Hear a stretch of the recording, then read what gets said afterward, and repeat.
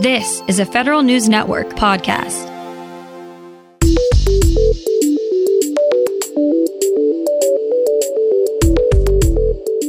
Coming up on today's Federal Newscast, federal employees are getting an early Christmas gift.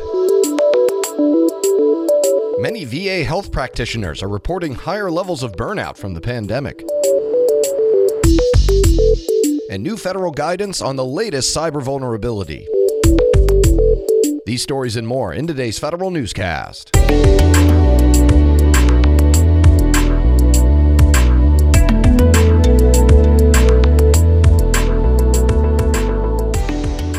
Welcome to today's episode of the Federal Newscast. I'm Eric White. It's official. Most federal employees will be getting a pay raise in 2022.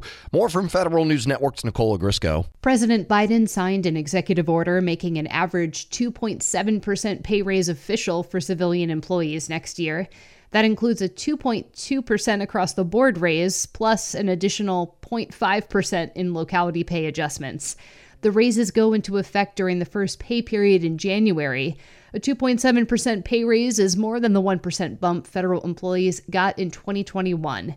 Nicole Ogrysko, Federal News Network. More employees at the Veterans Health Administration say they experienced burnout in 2021 compared to previous years. That's one of many findings from VA's latest report from its pandemic response. The department says it also lost more nurses this year than the previous two. It's exploring alternative arrangements so VA nurses and clinicians can take short sabbaticals or take on short assignments rather than leaving the field altogether. VA clinicians helped with a total of 158 FEMA details through the department's fourth mission. It also published over 300 studies on COVID-19 since the pandemic started. The Air and Space Forces now have about 10,000 requests for religious exemptions from the COVID-19 vaccine throughout the total force. About 2,100 have been processed and all have been denied. More than 130 have been appealed and also denied. The Department of the Air Force says it is trying to process the requests as quickly and transparently as possible. To date, 95% of the total Air and Space Force are vaccinated.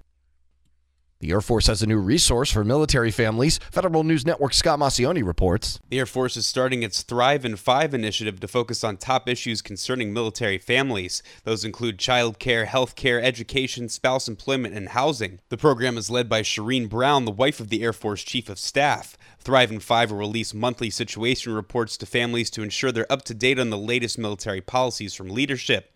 Brown's group will also travel to various bases to collect best practices and listen to concerns. The organization has already put out a guidebook to help families navigate those top 5 issues. Scott Maucione, Federal News Network. 3 agencies jointly released new guidance on dealing with the Log4j cybersecurity threat. Federal News Network's Tom Temin has more. In fact, several nations joined together as evidence mounts hackers are scanning networks worldwide looking for the Log4j weakness. Now the Cybersecurity and Infrastructure Security Agency, the National Security Agency, and the FBI issue a fresh advisory. They're joined by cyber officials in Australia, New Zealand, the United Kingdom, and Canada. The new guidance has more and more detailed steps organizations can take to find and mitigate the vulnerability. Tom Temin, Federal News Network. The Biden administration is moving ahead with proposed cyber incident reporting rules for federal contractors. Agencies plan to publish a notice of proposed rulemaking in February. The measure is a part of President Biden's cybersecurity executive order. It directed agencies to develop contract language to define cyber incident reporting requirements. Key questions include what kinds of incidents will require reporting and what types of contractors will be covered by the proposed language. Industry will have 60 days to comment once the rulemaking is published.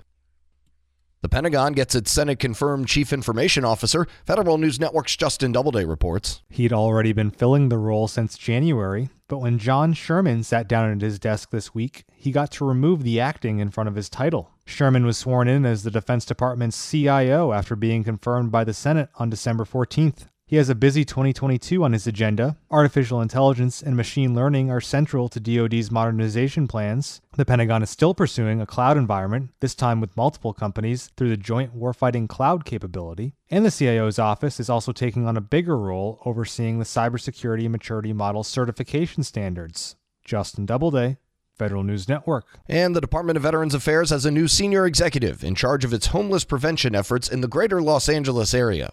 VA named clinical psychologist Keith Harris as the go-between the department's central office and the LA Medical Center. VA is in the middle of revitalizing the West Los Angeles campus into a community for homeless veterans. Harris will lead that project. LA is an epicenter for homeless veterans across the country. You can find more information about these stories at federalnewsnetwork.com, search Federal Newscast, and subscribe to the Federal Newscast on Podcast One or Apple Podcasts. I'm Eric White.